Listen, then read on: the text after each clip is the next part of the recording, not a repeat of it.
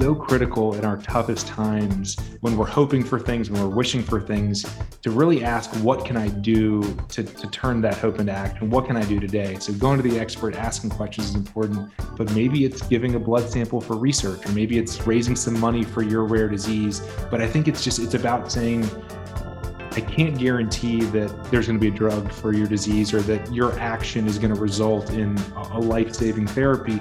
But I can tell you that if none of us take action, no progress is going to be made. Hello, everyone. This is Bon Ku, and welcome to another episode of Design Lab. On this show, we explore the question, how might we design healthier lives? It's been a crazy week for us. My producer, Rob, and I, we are part of a team in Philadelphia that has been designing and operating pop-up COVID vaccine sites. We want to make it as convenient as possible for anyone to get a vaccine. If you have not been vaccinated yet, please schedule an appointment to get a vaccine. People still can't get the vaccine because there's some barriers. Some people may be afraid or have misinformation. Some people may not have transportation. So that's my public service announcement for today. On today's guest, we have David Fajgenbaum. He is an inspiration to me. David is redesigning how we search for cures. I first met David several years ago when I heard him speak at a healthcare conference on his personal journey as a disease hunter. David's a physician scientist and a national best-selling author of Chasing My Cure, a doctor's race to turn hope into action. He went from being a college quarterback at Georgetown University to receiving his last rites while in medical school and nearly dying 4 more times battling Castleman's disease. In order to try to save his own life, David spearheaded an innovative approach to research through the Castleman Disease Collaborative Network and discovered a treatment that is saving his life and others. He described his journey and lessons in Chasing My Cure, which was named one of the best nonfiction books of 2019. David's been profiled by Good Morning America, CNN, BBC News, and he's leading an effort to find treatments for Castleman's disease, COVID-19, and other diseases. David has been profiled in a cover story by the New York Times, recognized on the Forbes 30 Under 30 list, and also has been recognized by multiple other media outlets. We love it when we hear from listeners, so reach out to us on Twitter and Instagram or email. My Twitter handle is @BONKU, my Instagram @DRBONKU. Email is bon@designlabpod.com. As you may notice, we don't have any sponsors on the show. We don't have a Patreon, but you can still support us, and it's really simple to do so. All you have to do is go to Apple Podcasts, give us 5 stars, leave us a comment, and follow us on whatever platform you use to consume podcasts. Okay, here's my conversation with David Fajgenbaum.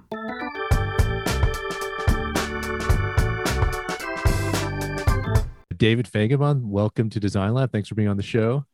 Thanks so much for having me. I'm a big fan of yours, as you know. It's very mutual.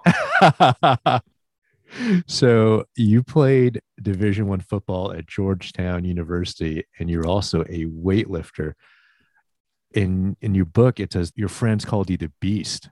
Where did that term come from? That's right. And the reason I started to laugh when you mentioned that is that if the listeners could see me right now, they would be like, you're lying, Bon. He definitely didn't play college football, and he definitely was not a championship weightlifter. But no, I've seen a picture of you without your shirt on when you're in your early 20s. You were a beast. That's right. I was a beast. The past tense is important to use, but yeah. So my nickname was the Beast, which again, I look these days. I look more like maybe I would get ravaged by a beast. But back in the day, I was a college football player and worked out all the time. What's your record for your bench press? I benched about 375 pounds. Oh my God. To be exact, right? It was somewhere around. I think it was about 375. I still weightlift a lot. That's one of my daily routines. And to give listeners a perspective, I can't even deadlift 375 pounds. My record, I think it's 365. So thinking of like putting that bar on your chest and lifting 375 pounds, that is craziness. That's like superhuman. Yeah, I was deadlifting back then in the high 500s. So Oh my gosh. I was in very good shape, but not as much anymore. I've got the full dad bod embrace these days. Let's get into Castleman's disease. So it's a disease that literally almost killed you 5 times. You were diagnosed at age 25 and you're a med student at Penn. That's where I went to undergrad and did my fellowship there. What is Castleman's disease? Sure. It's a disease where the immune system, for no known reason, becomes highly activated and then starts to attack your vital organs. So, your liver, your kidneys, your bone marrow, your heart, your lungs, and it creates multi organ failure. You end up in the hospital with all of your organs shutting down. And in my case, it took weeks and weeks to finally figure out what the diagnosis was. And you have a memoir on your journey of actually getting your diagnosis, searching for a cure. Can you tell us about your memoir, why you decided to write that? Sure. Yeah. The book's called Chasing My Cure, A Doctor's Race to Turn Hope into Action. And the subtitle, that second part of the title, I think explains why I felt like I needed to write it. And that's that, as you mentioned, I became critically ill while I was a medical student. I spent months hospitalized. I even had my last rites read to me because the doctors didn't think I was going to survive. And wait. So like literally, what, like a priest came into your hospital room and read you your Priest last came into my room, and that was after I already said goodbye to my dad and my sisters. And so I don't know which one. Well, they were all awful. I don't know what was worse though. I mean, it was the saying goodbye and then literally having a Catholic priest come into the room and do this ritual, and that was just the first time that I almost died. And so fortunately, within about 48 hours of having my last rites read to me and saying goodbye to everyone, the diagnosis was finally made of Castleman disease. And it was with that diagnosis that I got started on chemotherapy. And basically, for Castleman's, the immune system gets totally out of control and we don't know what to target. So if you give someone chemotherapy, you just wipe out the whole immune system. You can control it, at least partially. So they did that. And that's what saved my life the first time. But unfortunately, I would go on in a 6-month period to nearly die 2 more times. Again, thankfully, treatment saved my life. And so you ask why I wrote this book, it's because I then went on this journey to try to find a drug that could save my life. And unfortunately, I went on to have a number of relapses. I nearly died 5 times in a 3.5-year period. And with each of those, I spent months hospitalized. And with each one, I never thought there was even a possibility that I could survive.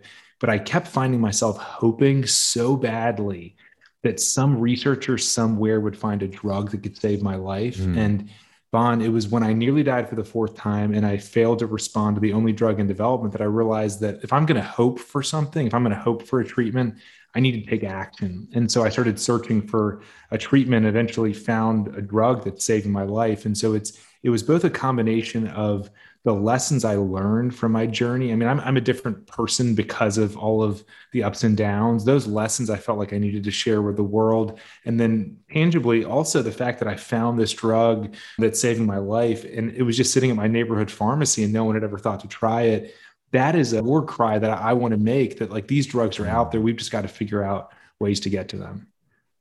I want to take a deep dive into, there's a lot of threads and tabs I want to open up there. Before opening up those tabs, you had to wear so many different hats along this journey of you're a patient, you're a physician, you're a scientist, you're a disease cure hunter, and you went through some really extreme measures to treat yourself. You at one point even became a test subject for a new treatment that was never even used for Castleman's. Is that right? That's right. Like, what was that like? And did that freak out the doctors treating you? I think yes to all of the above. For me, I followed exactly kind of the protocols for how do you treat Castleman's, how do you monitor it, how do you manage it for multiple years. And as I mentioned, I kept having a relapse after relapse. And it was my 4th relapse that occurred while I was on an experimental drug that we were all really hopeful was going to work for Castleman's. It was undergoing a large clinical trial. And we felt that I thought this was the treatment that I'd been praying for and hoping for and wishing for. Like, it's here, like it's going to help me. And when it didn't, and when I was back in the ICU in critical condition, and my doctor explained to me that the medical community was out of options. I mean, he literally said, there are no more drugs in development. There aren't even promising leads. That I realized that I would need to really do anything in my power to find something. And Bond, it's not that I was naive and thinking like, I'm going to chase after my cure. I'm going to find it. I mean, I hoped I would, but honestly, my mentality was, okay, if I've got a few months to live and there's a 0% chance of survival if I don't find something, and there's like a 1 in a million chance of survival if I could find something, I'm just going to go out swinging. I'm going to do whatever I can. So that way, when I go out, I will have known that I did everything I could. But it certainly wasn't the idea that I was going to find something. And so it was in this process of trying to go out swinging that I eventually found a drug that I thought could be helpful. And actually, to your point, the only reason that I found that it could be helpful is because in the weeks leading up to my fifth flare of this disease, I was collecting blood samples on myself in those weeks because I knew that I was going to relapse. I knew that the drugs I was on were not going to work. And so wait, what do you mean you're collecting blood samples on yourself? So I mean that I was going to the phlebotomist and getting blood draws and then processing them and putting them in a, I was cryopreserving them. They were literally being put in the freezer. Because so that way, was that your treatment team was suggesting that, or you as a scientist? No, I as a scientist, I had a protocol for Castleman's research, and then I was the only patient at the time, and so so I was collecting blood samples, and maybe even more intense because it's one thing to give a blood sample, but actually when I did go on to relapse, like I knew that I would, I didn't know when it was going to happen, but I was on 3 chemotherapy drugs at the time, and I didn't think they were going to work because I had relapsed on them previously, so I was still on them because I hoped they would work, of course, but I kept getting these blood samples, storing them. But what was maybe more intense was when I did relapse and when I was back in the hospital, I actually asked my clinical team to do a lymph node biopsy on me. And there is a clinical rationale, and that's that Castleman's, we actually don't know whether to categorize it as more of an autoimmune disease or more of a lymphoma. It kind of has features of both. It's considered like an atypical lymphoproliferative disorder. And so the lymph node biopsy can be justified because it's possible I could have gone on to develop lymphoma. And so a biopsy would be needed to determine that. But the reason I really wanted that biopsy done is because if I survived, I wanted to have the samples to work on. And so thankfully I did survive. I got a combination of 7 different chemotherapies, Bon. It was miserable, but the same combination of 7 chemotherapies that had saved my life multiple times before, they worked to save my life again. But at this stage, I knew I was going to relapse again. But the difference this time is that now I had blood samples and I had a lymph node that I could work on. And I just went to work. If you didn't take those extreme measures of doing this painful procedure on yourself, suggesting that to your clinical team, do you think you would have survived? No, I think that I feel almost 100% certain that without those blood samples and without that lymph node, that there's no way we would have gotten to the drug that I'm on. And I think it's really unlikely I would have survived. And how lethal is Castleman's? So with each Castleman's flare, I mentioned I've had 5 of them, there's about a 20% mortality associated with each flare. And so if you flare once every 5 years, you can kind of do the math. But if you're flaring, in my case, I had 5 of them in the first 3 years. And so that's basically, I mean, a 20% mortality is what happens when you played Russian roulette, right? Yeah. So it's five games of Russian roulette in, and at that stage it was, and not only was I relapsing, but they were at very short intervals. And so, yeah, I just knew I was running out of time. And you're in remission now, but that doesn't mean you're cured, right? Because every time we've had a chance to hang out with each other several times over the past years, and you always look great and healthy, but you're not cured yet, right? That's right. I still take the same medication every day. It's called sirolimus. It was approved for kidney transplantation 30 years ago. There's actually this really incredible story about how sirolimus was discovered. It was found in the soil of an island, on Easter Island, in fact. And this is decades ago. It was found in the soil. It's produced by bacteria in the soil of Easter Island. And a research lab basically dug up the soil and took it back to the lab. They found that it had these really interesting properties. And here I am decades later, alive because of it. It's a really incredible story. I actually go into lots of detail in Chasing My Cure on it. And so I would have never tried this drug if not for the research that we did. And because of this drug, I'm alive today. But like you said, My book is called Chasing My Cure, but it's certainly not a cure, or at least we don't know if it is. I'm going to keep taking these same 3 pills every day. Anytime you see me, I can guarantee you I will have taken my 3 pills that morning. I want to shift gears and talk about Santa Claus theory. What the heck is that? So maybe I'm just really naive, but the way that I lived life up until I got really sick was that I had this idea that for every big problem in the world, there must be a team of people working to come up with a solution, working diligently day and night, collaborating with others, kind of like Santa and his workshop, right? That like, everyone's working together. And then I had this idea that not only were they collaborating, working together, but that as soon as you needed the answer, they would kind of deliver it to you, kind of wrapped in a bow. It was kind of how I looked at the world. And it's a slight exaggeration, but really I felt that for all the big problems, people were working on it and they were working together. And then all of a sudden, I became critically ill with this rare disease. And I learned that very few people were working on this deadly condition.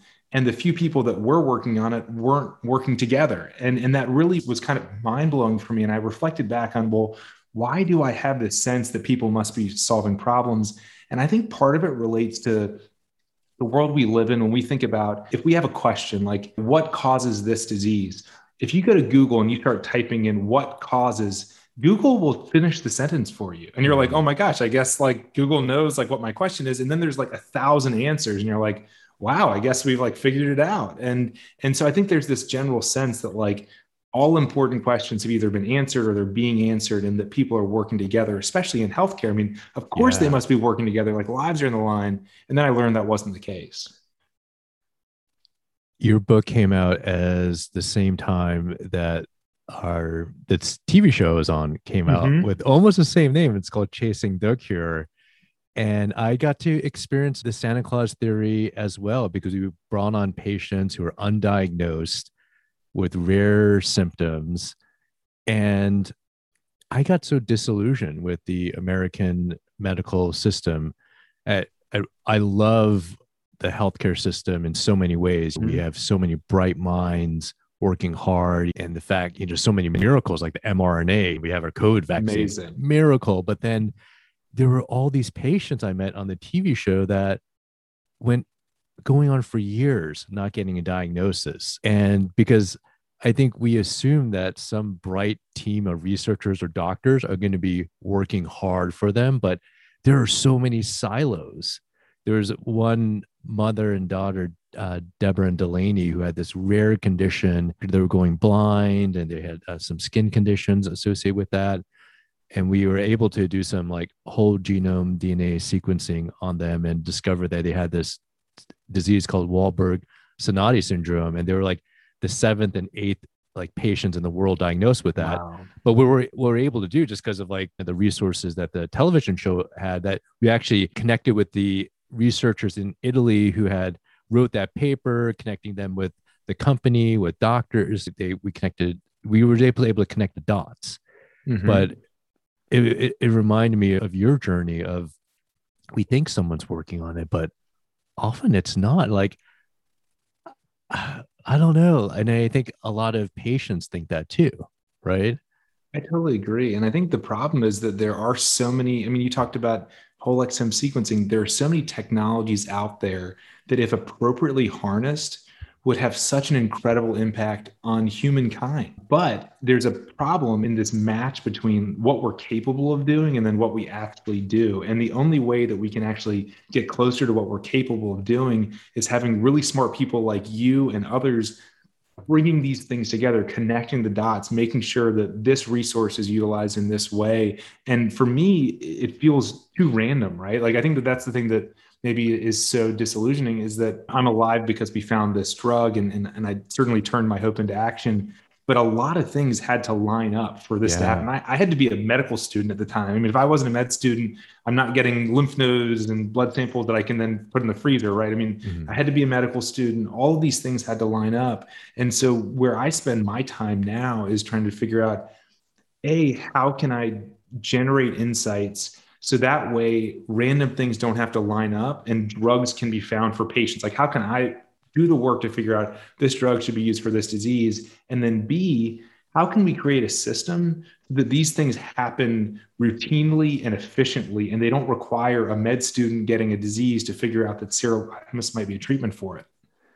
Do you think so? You started a research network around Castleman's, and do you think that can serve as a model for other diseases of how we could redesign and reimagine our ways of finding cures for rare diseases?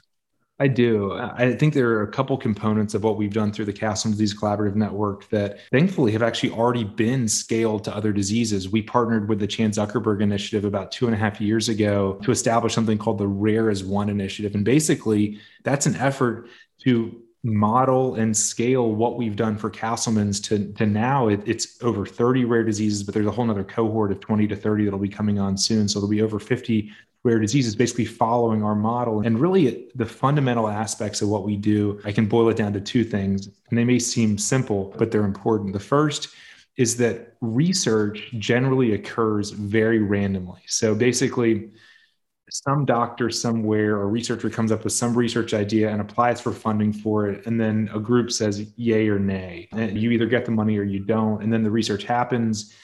And the problem with that approach is that you basically, for any one rare disease, you have to hope that the right researcher has the right research idea at the right time and also the right skill set to do the work.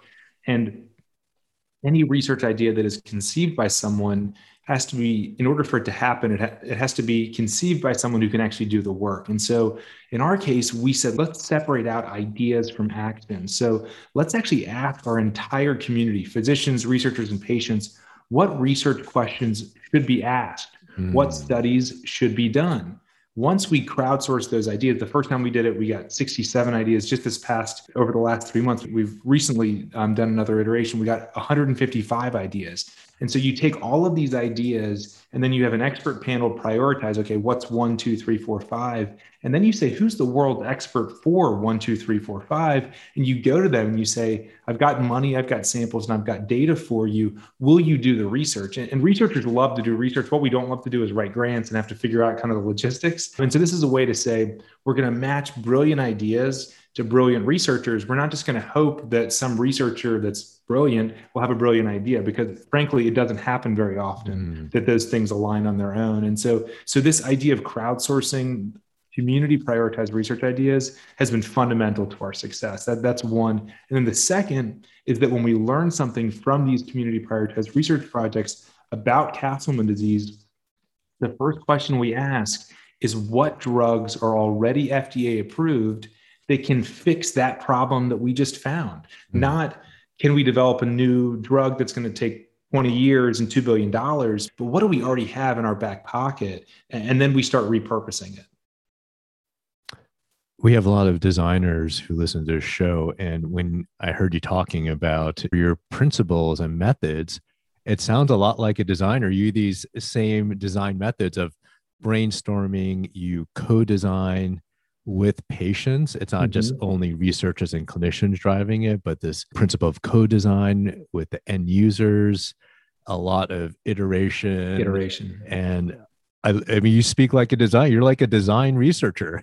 Like it's pretty incredible. I think your principles and methods can resonate with a lot of our listeners around design. So, well, that's partly why we connected years ago, is because I heard about the awesome work that you were doing, and I was like, I got to connect with Bon. I mean, there's so much here around the science of science, right? It's like, how do you do science efficiently? That for me, I was so surprised that it was such an issue of design and maybe much less an issue of medicine and technology. Yeah. And we had a chance to speak on a panel with Susanna Fox right before the pandemic started last year. It was at a national health policy conference. And we spoke about crowdsourcing, and there were some folks from the NIH in the audience. And one of the comments I thought was so profound was he said that you all aren't creating anything new or new technology. You're just able to connect the dots. Yeah. And that makes such a difference. And yeah, it's amazing how it can be so simple sometimes, the solution. Simple. So if it's so simple, like what the heck are the barriers? Why isn't everyone doing this? I totally agree. And I think that from a patient perspective, it gives me hope to know that the dots are there. They just need to be connected. It's not a problem where, okay, you've got Castleman disease and there's zero likelihood that any drug currently out there is ever going to help you. It's okay, you have Castleman disease, and based on what we know right now, we don't have a drug for you. But there are 2,500 drugs that the FDA has approved for something that do things very well. And one of those 2,500 things that are already approved could actually help your Castleman disease. And that's a real game changer. And that's what we're trying to get more towards. Mm. I listened to your podcast with Sanjay Gupta from CNN. That's pretty cool. I think he has a bit more of a following than I do. I don't know about that. And you had said this quote from you. You said there might be drugs currently at our neighborhood pharmacy that can be a potential cure for your disease. And you talk about drug repurposing. What is drug repurposing? We've mentioned a little bit about it before. Yeah. So drug repurposing, well, first off, I should say it's what saved my life. But what is it? It's this idea that there are drugs that are approved. There's about 2,500 of them that the FDA has approved for something. And then there are all these diseases. There are about 10,000 human diseases, some of which have approved drugs, but most of which don't have an approved drug. And the idea of drug repurposing is really about systematically identifying the drugs that are approved and are there new uses that they may have and other diseases that maybe they haven't been tested. And it's really and I actually want to kind of change the term repurposing, because repurposing almost infers that there was like an initial purpose, like there's like some sort of divine purpose to each drug. But the reality is that a drug gets approved for the first disease because a drug company decided to try that drug for that disease first. And it doesn't necessarily mean it's like the purpose of the drug. So it's really about, in my opinion, it's about optimizing or utilizing the full potential of every drug that we've got. Because if a drug has already become approved and it's already safe enough to get approved by the FDA, if it can be used in more ways than one, we should use it in more ways than one. And so it's really based on that principle. We got a bunch of drugs approved. We got a bunch of diseases that need drugs. And how do you match those two together? And this drug optimization was a method used during the pandemic, right? For COVID. That's exactly right. So when we think about the work that we've done for Castleman's, basically the first set of experiments were really to find that sirolimus might be life-saving for me. Again, as we mentioned earlier, it's been around for years, and it was at my neighborhood pharmacy. I mean, that's part of what inspired me to say that to Sanjay. Is this drug was, I walked past it for 3 years, and in between those walks past the pharmacy, I was also spending months in the ICU with this terrible disease. And then we finally figured out this drug could be helpful. And I was like, oh my gosh, this has literally been here for all these years. And so that really resonated for me. Like, how many other things are in that pharmacy that could be helpful for you and you and you, right? And so that was the first step. And then after my last relapse and getting started on this drug, I ended up joining the faculty at Penn, where I started a center called the Center for Cytokine Storm Treatment and Laboratory, and we're called the CASTLE. That's our acronym. And through the CASTLE, our goal is to understand immune dysfunction. Why does the immune system get out of control? Really, it's not dysfunction in too weak. It's really sometimes the immune system can be too strong. So why does it get out of control? And then what drugs are already FDA approved that could maybe get the immune system back under control? And thankfully, we've had a number of successes beyond sirolimus. So JAK inhibitors are now being used in humans with Castleman's based on work we did in the lab. MAP kinase inhibitors are coming down the pipeline, CXCL13, mTOR2. There's additional ones. And what's so cool is that these drugs have been around for a long time and we're figuring out new uses for them. So you can imagine, Bon, right after I saw you last, which was right before the pandemic, I found myself on Friday, the 13th of March, which was the day in 2020 that everything shut down. Yeah. About 10 p.m., I was sitting next to my wife and she was fast asleep. And I was just thinking to myself, okay, there's this terrible pandemic that is emerging and people are talking about this issue of immune hyperactivation, that maybe it's not just the virus causing problems, but it's actually an overreaction to the virus that's making things so bad. And then also that there are drugs being tried, drugs that are being repurposed. And I thought to myself, I said, gosh, I really hope that some lab out there can read through the work that we've done in Castleman disease and kind of build upon what we did. And then I thought to myself, I really, I wish that we could do that. I wish we could kind of do that. And then I kind of put that thought aside for a second. And about a minute later, I was like, wait a minute, I'm alive because I wished for a treatment and then I decided to take action about it. Maybe I shouldn't just hope that someone does it. Maybe we should do it. So we redirected our team to launch the Corona Project to take this on. What's the Corona Project? Sure. So it's where we systematically collect data on all drugs that have been given to any humans with COVID-19. And then we utilize that data to identify the drugs that look most promising to least promising. Everyone listening has heard about different drugs that have tried, from hydroxychloroquine to tocilizumab to dexamethasone, remdesivir. These drugs have been all over the news. And there's lots and lots of data on every one of those drugs. And these drugs weren't just created during the pandemic for COVID-19. Like, these drugs were already out there. Remdesivir, which I've given, dexamethasone, hydroxychloroquine, right? They were all out there before. And that's exactly right. But then how do we get, like, how's a clinical team, when you're treating COVID-19 patients, go, I'm just going to use this drug that was used in a different disease? Like, how did that go about? So within COVID, within the first 3 months, over 100 different drugs were tried in COVID patients. And as you said, none of these were developed for COVID. Just 100 drugs were pulled off shelves and said, let's see if it works. And that was really mind-blowing for us because, as I said, there's only about 2,500 drugs the FDA has ever approved. So we're talking 100. That's a big fraction of all FDA-approved drugs. And early on, it was really like, this patient's really sick, I'm just going to try this thing. Mm-hmm. And then numbers started adding up. And as early on in the pandemic, some drugs started looking really promising. And there was like a lot of hype behind them. Yeah. And I was hydroxychloroquine. Exactly. Yeah. I think all of us, we wanted these drugs to work, right? I mean, every one of us, no one could have not wanted them to work. We all wanted them to work. It was so confusing. I was so confused. Like, we didn't know what to give, but we're like, we got to give something. We don't have anything besides oxygen.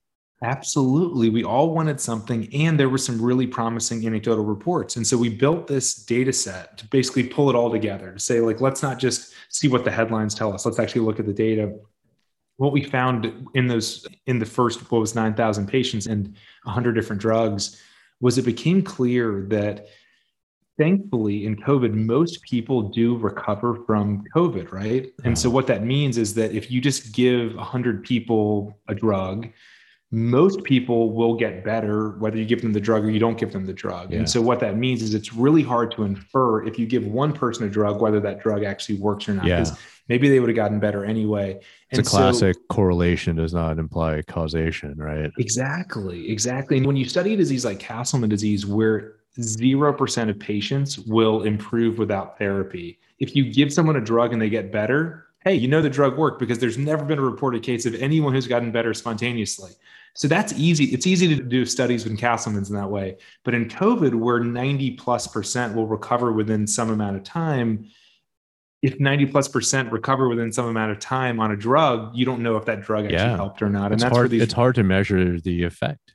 It is. And so that's where these randomized controlled trials really come in, where you randomly assign people to either get the drug or to get a placebo. And then you see what actually works. And so at the heart of what we've done with the Corona Project, we've actually reviewed through over 29,000 publications in the last year. And when I say we, it's a huge we. It's over 100 medical students from the Philadelphia area and beyond who have volunteered their nights and their weekends to read through 29,000 papers. And so from talk about crowdsourcing. I love it, but it's like, because if you would think of, it's easy just to give up, to go, hey, there's no way humanly possible, but you apply the same principle from Castleman disease of you're going to crowdsource out there.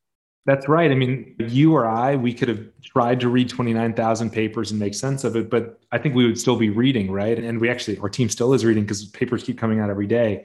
But the idea is that if you can build a team to go through the 29,000, extract out all the really critical information, and then make it freely and publicly available in an easy to use format so that the NIH, FDA, drug makers, whoever they are, can play with the data, we felt that could be a real game changer in this pandemic. And it really has been. I tell people, it's like, you could either go and read the 29,000 papers, or you can just go to cdc.org/corona and just check out the really important stuff from those 29,000 papers.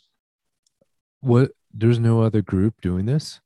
There's no other group doing this. Come on. When we started, this is the most incredible part. When we started back in March, I mentioned Friday the 13th was when we got started. I assumed, okay, we're going to do a 10-day challenge. We're going to read through the literature in 10 days. We're going to build this big team. And at some point, NIH, FDA, someone's going to, dive in and do this. And that'll be great. So we do the 10 days. There's 115 drugs. There's 9,000 patients. And we're like, gosh, this really is important, but I don't see anyone else doing it. So I guess we'll kind of keep going maybe for another 10 days.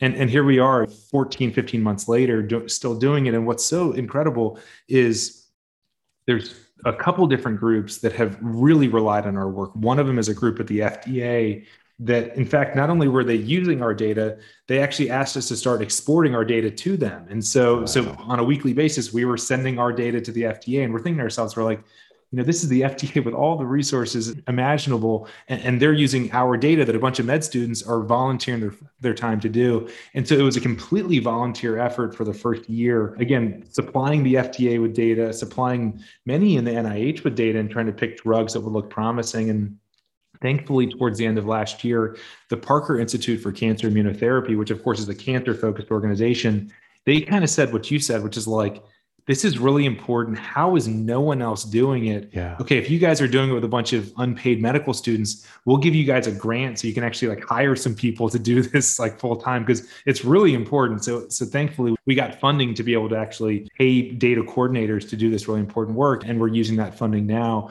which has been great. But what's also been great in the last few months, since we now have people on board, is we've been able to really, expand our work and take it to the next level, where right now, the data used in the Corona Project is the primary data source that was used as part of identifying drugs for the most recent NIH trial in COVID. So it's called Active6. And we use the Corona database to pick what drugs should be included in the trial and which drugs shouldn't be included in the trial. And Bon, I think you and your listeners would find this sort of dichotomy so interesting. One is that before the Corona Project was used, the way that drugs were going to be selected for this and other studies like it is to request submissions of different drug ideas from companies. Do you make a drug that you think could be useful, and you get those submissions and you pick the best one?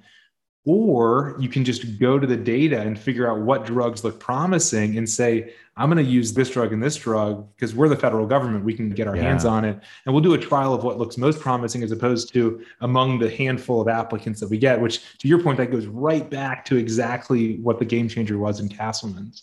That's amazing. And this can be applied not only to Castleman's and COVID, but other diseases, right? The same sort of methodology that you used. 100%. What advice do you have for patients who are struggling to find a treatment, to get a diagnosis? Because there's many out there. I think the number one thing I would say is to find the expert. And so sometimes the expert you need isn't necessarily even the first expert you find, but to be aware of the fact that for every disease out there, there isn't necessarily a solution, but there generally is a resource or someone that you can go to that is at the cutting edge. So the first thing is find the expert. The next thing is, once you get to the expert, ask lots and lots of questions. Don't just assume because you've kind of gotten there that expert's going to have all the answers. Ask more and more questions. And then if that's not the right expert, go find another one. But then I think the third thing I would say, which is very much connected to the first two, is that it's so critical in our toughest times, when we're hoping for things, when we're wishing for things, to really ask, what can I do to turn that hope into action? What can I do today? So going to the expert, asking questions is important, but maybe it's giving a blood sample for research, or maybe it's raising some money for your rare disease. But I think it's about saying, I can't guarantee that there's going to be a drug for your disease, or that your action is going to result in a life-saving therapy. But I can tell you that if none of us take action, no progress is going to be made. Yeah. And that persistence literally saved your life. It did.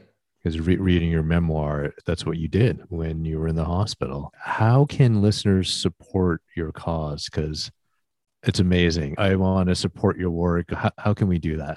Thanks so much, Bon. So number one is you can go to cdcn.org/corona, and that'll give you access to this free database that we've been building over the last year. Take a look at it, share it, help to spread the word about it. I think it's important that more people become aware of evidence around treatments for COVID. And while you're there, you can go to cdcn.org and learn about the work we're doing for Castleman's and for drug repurposing more generally. You could donate to our work to enable us to continue to do this. And also, they could donate right on that website? You can donate right on the website to our Castleman's, our COVID and drug repurposing more generally by donating through cdcn.org.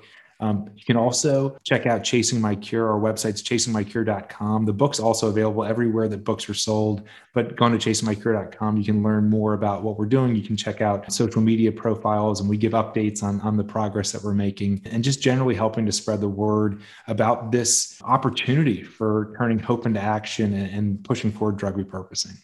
Great. So inspiring. Now I could see how you could like bench press 375 pounds back in the day. How do you keep motivated during this time? Because it's hard, right? And it's really hard. It's hard for me mentally to continue to go into the emergency room and continue to do work. And you're involved with so many projects. How do you have all that energy?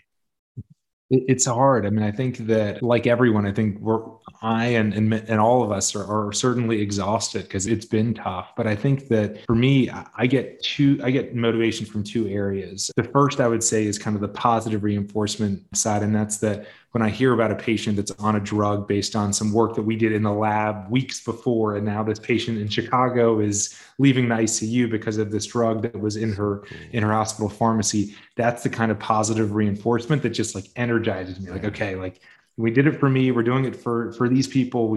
That is so huge for me. I need those kind of boosts. And then on the other side, it's when I hear about, we worked really hard, we did experiments in the lab, we thought this drug was going to work, the patient got it and it didn't work, and the patient passed away. And you realize that like, we've got a long way to go. We've made a lot of progress. I'm alive because of our progress. Lots of patients have benefited from it, but wow, we still have work to do. And of course, that's the case with COVID too, is that as a medical community, we've made progress, but we've still got a long ways to go.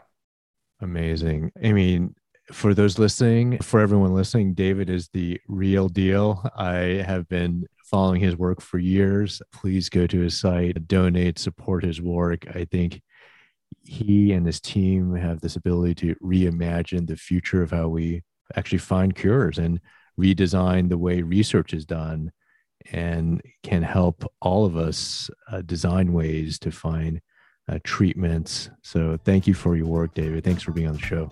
Thanks so much for having me. And I can't wait to continue to find more and more ways for us to work together. I love the work that you do. And I love the idea of us finding more ways to work together. Awesome. You can find David Fajgenbaum on Instagram and Twitter. Just search for his last name. It's spelled Fajgenbaum. And check out his book, Chasing My Cure. Design Lab was produced by Rob Puglisi. Our theme music was created by Emmanuel Houston, and the cover design by Eden Liu. See you next week.